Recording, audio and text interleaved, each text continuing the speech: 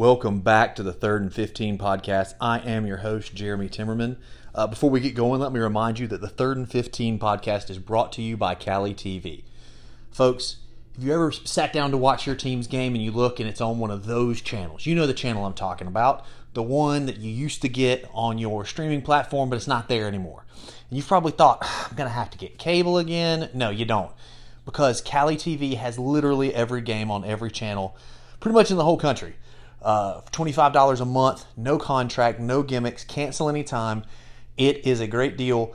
If you're interested, look me up on Twitter at JTIMM684. Find me on Facebook, and we can get you set up with Cali TV today. So that's the spiel. Let's get into talking about college football. Folks, I told you this weekend was not a fantastic weekend of college football, and it really didn't disappoint much, did it? Had some inklings. You did start out on Wednesday, which was actually before I even got the episode posted. Coastal Carolina dropped a game to App State at App State. Folks, that has been a tough place to play for decades. A lot of you knew about App State starting when they beat Michigan, 15, 20 years ago?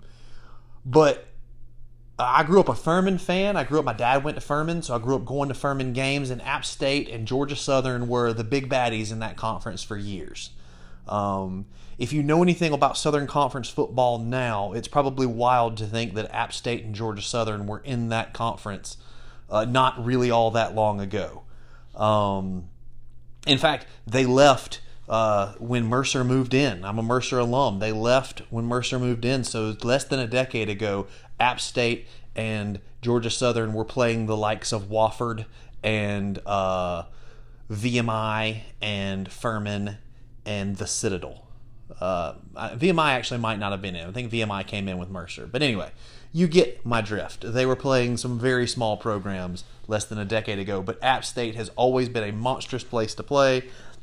And Coastal Carolina found out all about that and took their first loss of the season. But Coastal's been on a heck of a run, and I don't anticipate that'll end anytime soon. Cincinnati got a scare from Navy. I watched a little bit of that one. Cincinnati's just an impressive program. They're winning when they have to win. I'm sure that, and in fact, it hasn't really hurt them in the rankings. They're still number 2 in both polls. But it wouldn't surprise me if you saw them win another close one like that over an inferior opponent. If they slipped a little bit, I still think everything's there for Cincinnati. Win games, win the conference, you're in the playoffs.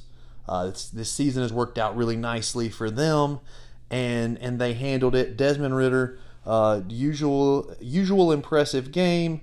Did throw a pick, but he was 18 of 30 for 176 yards and 2 scores. He also ran 5 times for 6 yards, and their running back, I believe his first name is Jerome Ford. He had 15 carries for 90 yards and a score. Important thing is Cincinnati won. Oklahoma had the scare put in them by Kansas of all teams. Kansas actually led for a little bit. It was 10-0 at halftime. They led 17-7 in the third, but Oklahoma closes strong, wins 35-23. Caleb Williams, 15 of 20 for 178 yards, 2 touchdowns and a score. Kennedy Brooks rushed 24 times for 79 yards and 2 scores. Caleb Williams also added 8 carries for 70 yards and a touchdown. That kid looks like the real deal. And they stay unbeaten, stay in the hunt for the playoffs, which is where they've been. Oklahoma hasn't won a title. So they don't get the same respect and they don't usually get mentioned in the same breath, definitely as Alabama or Clemson. They really don't get the same respect as Ohio State because Ohio State won that title in 2014. They won the first playoff title, and Oklahoma hasn't done that yet. But Oklahoma's been there every year. They're still in the mix. Other than that, Illinois, the big result of the day, 9 overtimes. Illinois beats Penn State 20-18. I'm really glad I didn't watch that game. Reason being, if you know how overtime works, in the college game it was 10-10 first of all in regulation. Then it goes to a couple periods of the regular overtime where they go from 25 yards and they can go for one. Well, in both of the in two of those overtimes, Penn State and Illinois traded field goals, and then at 3 you have to go for 2, and then after a certain point you only go for 2. And let's see if I can piece that together. But anyway, long story short, even with several chances just going for 2, the final result was that Illinois and Penn State each only got a 2-point conversion in the 8th overtime, and then Illinois converted their 2-point conversion in the 9th overtime when Penn State could not. Sean Clifford, 19 of 34 for 165 yards and a touchdown, but that's really not all that much when you consider they were playing for like 19 hours of game time. My goodness. Penn State, even after 4 quarters and 9 overtimes, only had 227 yards. That's just a pitiful output against Illinois. I do think with Brett Bielema, we saw, I think it was when they beat Nebraska in the first week, we saw some signs that that's a well-coached team. He just doesn't have the horses yet. And hey, winning a non-overtime game against a top 10 team at their place, say what you want to about Penn State putting on a terrible performance. And I will say that it was a terrible performance, because it was, but also give a lot of credit to Illinois. They're headed the right direction. Even though they're 3-5, I think it is, they've shown some signs of life. The basketball score, 70-56, Wake Forest over Army. Folks, to illustrate how ridiculous it is that Wake Forest scored 70 points in a football game, their basketball team averaged 67-ish points a game last year. Now, their basketball team was terrible, but they did only average 67 points a game. They scored 70 points against Army. Well, Wake Forest offense reminds me, and it's actually kind of a fun analogy, it reminds me of those early 2010s Clemson offenses, where like they just score a boat ton of points. They don't really particularly play a whole ton of defense, but they do score a whole bunch of points. They're not scoring quite like that Clemson offense did, but you got 42-10, 41-16, 35-14, 37-17, 37-34, 40-37, and 70-56. So they do put points on the board. And they won. That's what they're trying to do. There's a void atop the ACC. Clemson lost to Pitt on Saturday. I'm going to get into that a little bit later, but Wake Forest is doing what they can, along with Pitt, to grab that flag and be the team that at the very least will represent the ACC in those New Year's Six bowls. I believe the Orange Bowl is out of the... I don't think the Orange Bowl is one of the semifinals. I can look at that. But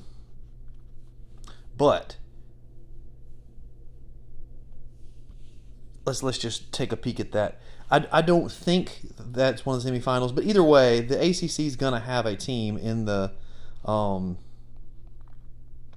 New Year's Six. Wake Forest is looking like they're probably that team. No, the Orange Bowl is one of the semifinals. So the Peach Bowl looks like where a team like Wake Forest or Pitt would land. And that's a big deal for Wake. That's a big deal. For a lot of these larger programs, settling for a lot of these more successful programs, settling for the Peach Bowl that's not a semifinal is like, oh, well, it's fine. But for Wake Forest, that's huge. That's how you take that next step and become... for my sake, I hope this is just a 1-year blip of mediocrity, and really barely mediocrity. But for Wake Forest, they want to. What I hope is that Clemson's there, and they're back atop the ACC, and Wake Forest can be that team that challenges them in the future. And this is the first step, having a season like this. When that void is there, step up and fill it. Purdue had 1 week of looking great, and they lost to Wisconsin. Oklahoma State took the unfortunate loss to Iowa State.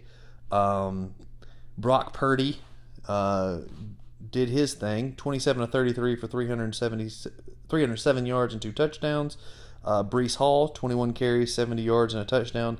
Iowa State knocks off Oklahoma State. The dream of, I think, the dream of Bedlam being back-to-back weeks, and perhaps even both teams from Oklahoma making it to the playoffs. That dream is dead. But Oklahoma State is still in front of them. They still have a chance, but they need a lot of help. Ole Miss got the win over LSU. Pittsburgh gets the 27-17 win over Clemson. The Clemson offense looks absolutely broken. They continue to take injuries. I honestly don't know how many games Clemson's going to win this year. It's really hard to see. The talent is there, sort of. A lot of it's hurt, but it's just really hard to see where Clemson's going to win a bunch of games, and even be a semblance of themselves. I mean, at this point, if they didn't make a bowl, I wouldn't be shocked. That's where they are. Oregon gets the big win over UCLA. Alabama rolls over Tennessee. 52-24. Tennessee did put up a fight. That was a close game. It was 21-14 at halftime. Tennessee led 14-7 after the first quarter. Even after three quarters, it was only 24-17, and then Alabama puts on the 28-7 fourth quarter to close that one out. Bryce Young keeps his name in the mix for the Heisman. 31 of 43 for 371 yards and 2 touchdowns. 371 touchdowns. That would be a big day. Hendon Hooker for Tennessee, 19 of 28, 282 yards, 3 touchdowns and a score. Big game for him. 12 carries for 26 yards as well. So big game for him. They put up a fight. They're getting there, but they're just not ready to compete with Alabama for 4 quarters, and that's fine. Not a lot of teams are. Ohio State rolls past Indiana. I thought that might be close. It was not. NC State unable to do what other teams were able to do. They were unable to keep maintaining the level of play that we saw when they beat Clemson. They were unable. They lose to Miami 31-30. Miami had a great game from their quarterback, Tyler Van Dyke. He went 25 of 33 for 325 yards and 4 touchdown passes, and they beat NC State 31-30. Kind of salvage of the season a little bit. They're still 3-4. But that kind of rounds out the top 25, at least the games I wanted to look at. And we're going to take a quick break. When we come back, we're going to look at this week, but we're going to start doing something that I talked about before the season. Remember, if you've been listening the whole time, I talked about how there was this myth that somehow expanding the playoffs would make the regular season mean less. And I'm going to kind of talk about, right after this little quick break, I'm going to talk about how that's a myth and why that's a myth. So don't go far, and let's really get into this after the break.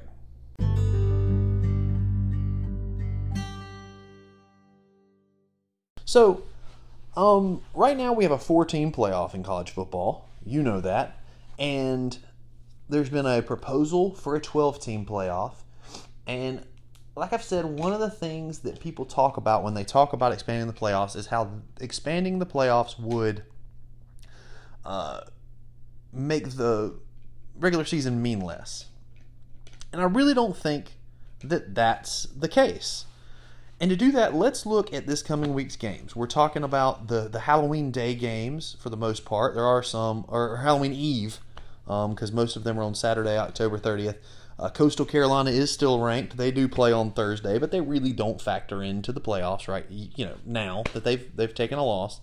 But this week, with a 4-team playoff, I count 8 games that have playoff ramifications. Obviously, crazy things could happen, and a team like Wake Forest, who's undefeated now, could stay undefeated. Other teams could lose. They could get into the playoffs. But I don't think it's likely. A lot would have to happen for that to be the case. So I see 8 games with clear playoff implications. The first one is Saturday at noon on ESPN2, Cincinnati at Tulane. Cincinnati is 7-0. Tulane is 1-6. Cincinnati should win that. That's not a, mark your calendar, make sure you're watching, because I think Cincinnati's going to win by an awful lot. But, and that's an important game for Cincinnati, sort of, because Tulane did, first game of the season, they hung close with Oklahoma, 40-35. So that will be a point of comparison, and Ole Miss beat them 61-21. So that Cincinnati needs to put up a big number. This cannot be a game because they would never admit this, but there are people on that committee who do not want to put Cincinnati in the playoffs. They want a 4-team bracket of Power 5 plus Notre Dame schools, and they don't want Cincinnati there. So if Cincinnati beats Tulane 20-19 or 28-26 or something like that, that will be a weapon used against them to try to keep them out of the playoffs. Particularly if a team like Ole Miss wins out and is that Georgia type team or that Alabama from 2014 team that had the one loss that kept them out of the SEC championship game. Like it's shaping out. If a team like Ole Miss is there and they went 61-21 against Tulane and Cincinnati went 28-26, that could be a weapon used against Cincinnati at that point. So Cincinnati, I'm not saying they have to score 62, but they have to really look impressive against Tulane. I think they will be. But that's the first game that has playoff implications. Michigan State, 2 undefeated teams, Saturday at noon on Fox, the big noon kickoff. That's a huge game. Number 6 versus number 8. The winner of that is in the driver's seat. Of course, the winner of that still also has to play Ohio State, but that game has playoff implications. Another noon game on ESPN, Iowa at Wisconsin. Iowa is on the fringe of teams that have a playoff shot. They're 6-1. They took that bad loss to Purdue a couple weeks ago. On the 16th. They're going to have a hard time getting in the playoffs, but they've got the schedule because they're going to play whichever team out of Michigan State, and probably Ohio State, whichever team comes out of the West or out of the East. Iowa's probably going to be waiting in the Big Ten championship game. If they win that, they've got a shot at the playoffs. So I'm counting that. That's another one of the games that has playoff implications. Georgia-Florida. Georgia's the number 1 team in the country. They're probably going to win that game. I don't see any chance Florida competes, but that's a game that has playoff implications. Georgia loses, things get a lot more wide open for a lot of teams. Then you got Texas Tech, Oklahoma. Texas Tech just fired their coach. We talked about coaches that were on the hot seat, and he was one of them. Lost his job because he lost that game to Kansas State that I kind of pointed to as a winner keeps their job, loser. The road gets real rocky, and it's probably going to be time for them to ease on out of town. That's what happened. Oregon is still very much in the mix. They're hosting Colorado on Saturday. That's a game with playoff implications. And really, there's one more, Penn State, Ohio State. Not as big as we thought it would be because Ohio is still a 7:30 game on ABC, but Ohio State is still right there. They win this game. They continue to win. They beat those Michigan schools. They go on and beat Iowa in the Big Ten championship game. They're in the playoffs.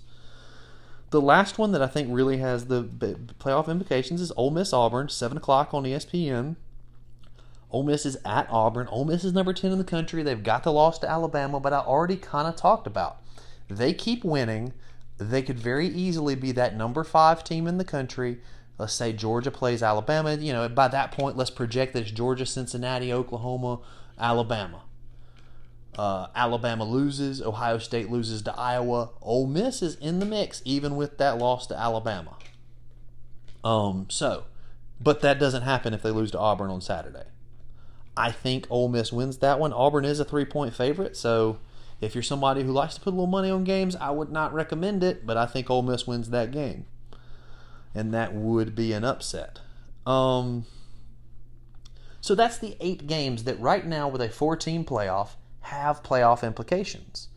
But let's talk about what I think would happen is the 12-team playoff was proposed, a little recent history lesson. The 12-team playoff was proposed before the Texas and Oklahoma coming to the SEC news broke. That breaks. There's a lot of speculation as to who may have leaked that. Maybe Texas A&M did, knowing they wouldn't have the support to block that move with a vote. They leaked it because one of the main motivating factors for the SEC making this addition is the 12-team playoff. adding those two teams in a 4-team playoff, it helps them some, but they don't get the draw really isn't there because now it gets harder for everybody to get in the playoffs. Oklahoma and Texas, most years, whichever is the team is the better of them is going to get in the playoffs. It's been Oklahoma, but if it were Texas, Texas would get in the playoffs. And that's not the case if they come to the SEC. But if there's a 12-team playoff and 6 at-large slots, the SEC stands to grab a ton of them, particularly if they bring in Oklahoma and Texas. I'm not going to pretend to know all the politics of this, but I do know that move to the SEC is a lot less enticing for everybody involved if it stays at 4 teams, and the other conferences know that. So the other conferences have kind of banded together and kind of sent a message to the SEC, hey, listen, we may not be as gung-ho about this if you guys do that. So anyway, that's a little quick history lesson. But I think what may happen is we may see, and this was always a possibility, we may see an 8-team bracket with 5 of those modified auto bids. If you recall from our breakdown of the system that I did, I think it was probably my first episode. The 12-team bracket has the top 6 ranked champions and top 6 ranked at large. So it's not auto bids. It's not, that nobody handed a bid to the Pac-12 and to the Big Ten and to the Big 12 and to the ACC. But those conferences in the SEC will have the best chances of having their champion grab one of those bids. I think what we'll probably see, or could possibly see, is an 8-team bracket where you would have 5 conference champions, 3 at large, and then you would, and I don't know what the bracket looks like with that. Is it home games and then you go to bowl games after that? I'm not sure. But I think at that point it becomes the actual ranking becomes less important, other than it would be tied to sites, and you would still want to win your conference, because winning your conference gives you the best chance to be a top 4 seed, and it gives you the best chance to be in. So if there was an 8-team bracket with 5 auto bids, and I think you would definitely see 5 auto bids, because at least those 5 power conferences, if we're expanding, are going to want a chance at a guaranteed spot for their members. Which is funny because this year one of them wouldn't get it. But let's look right now. So our top 5 champions, if we just based on rankings and we just take the top team from each conference, you're looking at UGA, Cincinnati, Oklahoma, Ohio State, and Oregon. So the ACC would be left out at Wake Forest. But Wake Forest game now, like every game for Wake Forest now becomes a playoff game, a game with playoff implications, because they're only a few spots behind Oregon, and if Oregon takes a loss, Wake Forest is the next champion. So now Wake Forest's games become playoff implications. So now we had 8 games that had playoff implications with 4 teams. Now let's add 1 for Wake Forest. All right. And now we can also add a couple of more games, because Kentucky is only 6-1, and Georgia takes 2 losses down the stretch to, say, Florida and Auburn. Now Kentucky has a chance to win the SEC. They're number 12 in the country, and if Georgia loses twice, Kentucky can sneak in.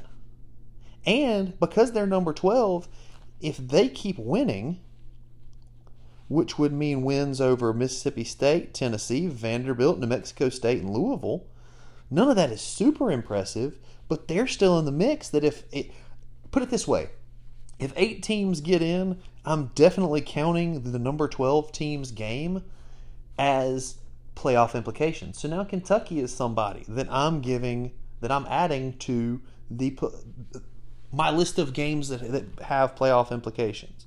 Let's keep going. Notre Dame. We all know Notre Dame is somebody that the playoff committee likes. They have cachet, but more importantly, the reason they have that cachet is they play this year 1, 2, 3, 4, 5, 6, 7, 8, 9, 10 Power 5 opponents out of their 12 game schedule. Most teams in the country do not play that many. They have wins over their only losses to Cincinnati.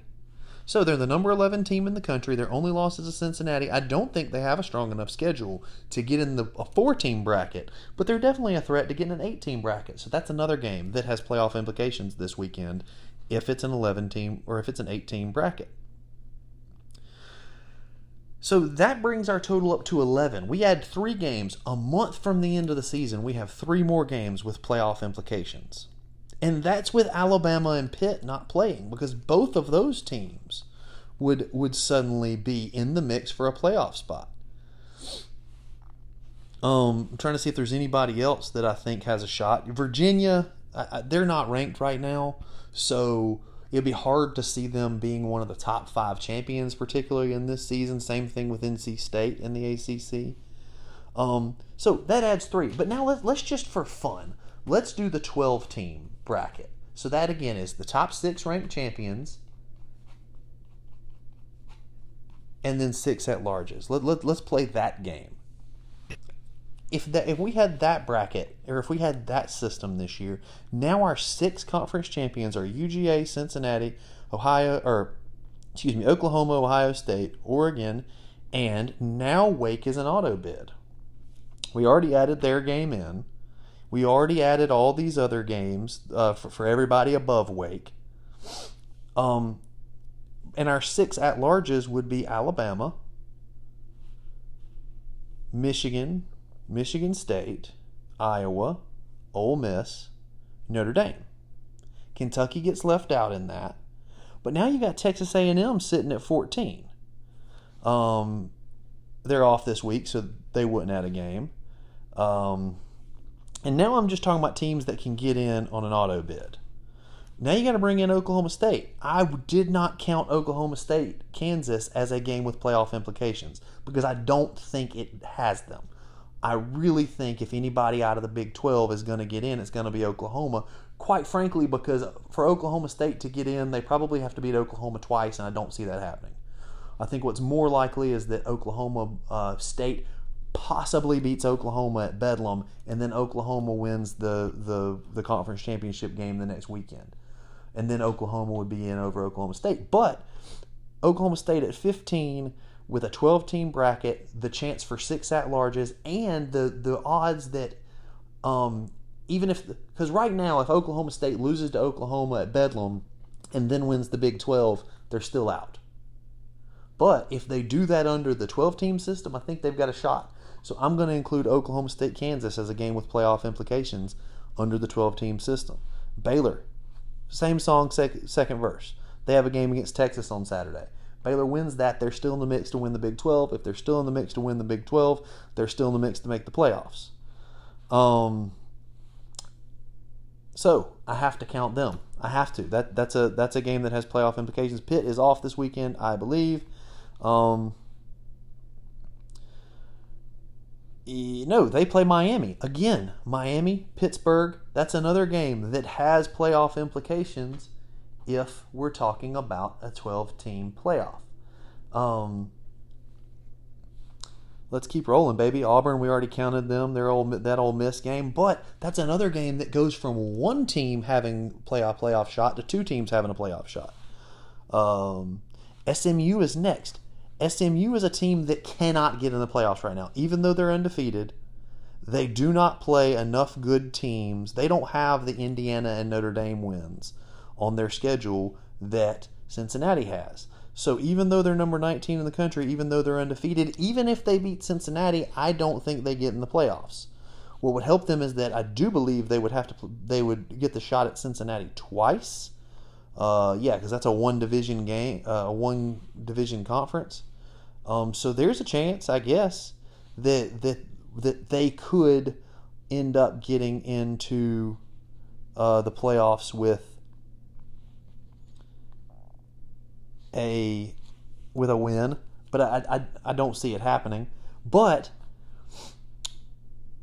I do think if SMU were to win out in a 12-team system with an auto bid for the first 6 champions, if they win out and beat Cincinnati, that's a team that gets into the playoffs.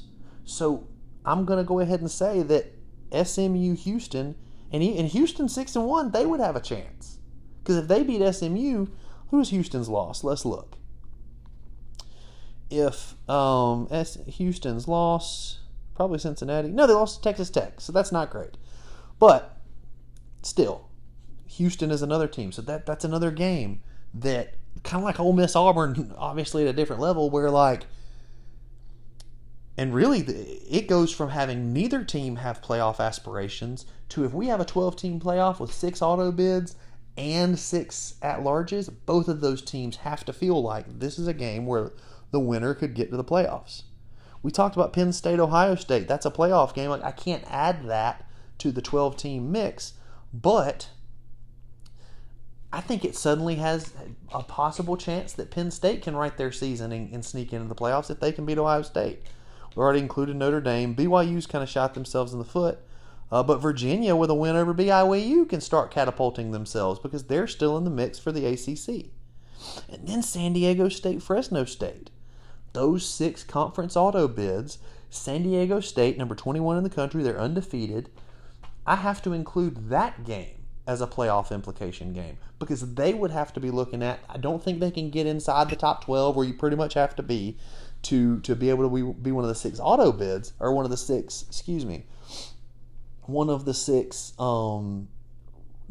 at-larges. But you start looking at the rankings, you go, okay, if we can get Wake Forest to lose a couple times, we keep winning. And that's it. And Pitt, if we can get Wake Forest and Pitt to kind of lose some games and we keep winning, we can sneak into the playoffs as that 6th champion.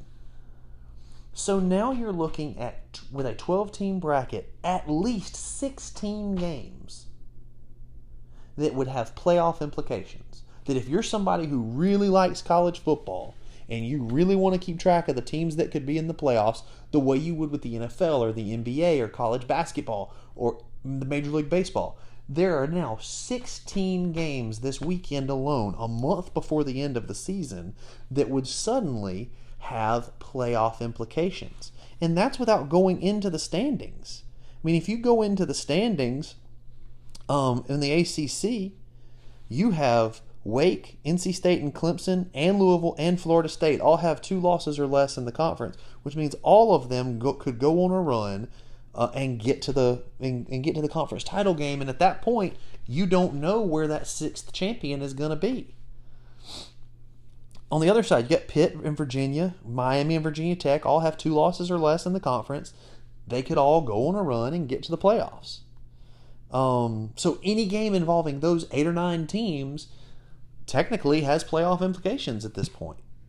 Big 12, that's a little bit of a cleaner conference because the top two get in. You have Texas, Iowa State, Baylor, Oklahoma State, and Oklahoma all have 2 losses or less. Texas is the only 2-loss team. You have Oklahoma State, Baylor, and Iowa State all have 1 loss in the conference. Iowa State has 2 losses overall. But any of those 4 teams, if you're talking about a 12-team bracket with 6 auto bids, they're all in position that if they won the conference, they'd definitely be in a 12-team bracket. I could do this with every conference. You go from most conferences having 1, maybe 2 teams that have a legit chance at the playoffs to every conference having 5 or 6 teams or more that are still in the mix to where, yeah, they need a lot of help, but they have a clear path to the playoffs. And there's a month left in the season. So this is why I say, and listen, maybe you're hearing all this and you're going, oh dear God, I don't want Iowa State, West Virginia when Iowa State's the better team and they're 5-2. I don't want that having playoff implications. But again, Iowa State's another team. I didn't add them or Pittsburgh into the mix of playoff teams, I don't think. But maybe you're sitting here and listening and you're going, oh man, I definitely don't want SMU Houston to have playoff implications.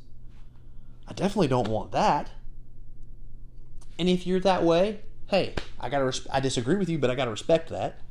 that you want only the elite programs in the playoffs, that you like that about college football, that the other sports have some teams that aren't the absolute cream of the crop that get in the playoffs.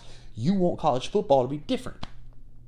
But if you're one of these people who every time somebody talks about expanding the playoffs, you talk about watering down the regular season and making it mean less, I have to tell you that's not true. And just one look at this weekend is proof of that. When you expand from 4 teams to 8 teams, you go from having 8 games that matter to having 11 games that matter. And that's with a couple of teams that aren't playing, or one team, Alabama's not playing. That's another game that would have playoff implications for on both, or on both of those. But you go from 8 to 11. And then if you go to 12, you've got at least 16 to 18 games this weekend that would have very clear playoff implications. More regular season games matter. Does that mean, what it does mean is that with a 12-team playoff, Georgia is already in the playoffs. They don't have enough losses. I mean, yeah, if they lost out and went 7-5, they're out. But they do not have enough losses left on the schedule, games that they could realistically lose, to knock them out of the playoffs. And if they win on Saturday against Florida, they're definitely in, because at worst, they'd only lose to Auburn and Alabama. They would still probably be inside those 6 6 at-large bids. And that'd be all she wrote. So yeah, the rest of Georgia's schedule matters a little bit less. The SEC championship game matters a little less. That game against Auburn matters a little less for Georgia if there's a 12-team playoff. But the games still matter, and all these other games for all these other teams now matter and now count for the playoffs. So just consider that when you think about the playoff expansion, as we know more about what they're going to do, as we know more about how it's going to work. More playoff slots means more teams vying for the playoffs, which means more regular season games matter. Games that, for teams that have already seen their playoff hopes end this year, will suddenly have playoff implications. If you want to talk about players caring, if you want to solve one issue that people have of players essentially declaring for the transfer portal mid-season, you would see a lot less of that if 1 loss or 2 losses didn't mean your season was essentially over. So, a lot of reasons to like the expanded playoff. I gave you one week's look. I'm not going to go in depth like that every week, but we will check back, and there will be some games that I'll point to week over this last month of the season. That, hey, here's one that with an expanded playoff, this is one that would have playoff implications. Just kind of keep that fresh on your mind. So it's been a fun show, been a fun episode. This is something that matters to me. This is something that's important to me. This is something I like talking about. So I'm glad we got to share in that. Hope you have a fun weekend watching football. There's a lot of good games this weekend. I'll be up in Athens with some friends at Friendsgiving. Jamie Cheek, host of the View from the Couch podcast that I've plugged pretty much every week, and I just did it again. He's hosting a Friendsgiving every year, and my family goes, and we just have a good time, and we watch the Georgia-Florida game. So looking forward to that. Guys, I hope you have a great weekend. Ladies, have a great weekend, and we'll do it again next week.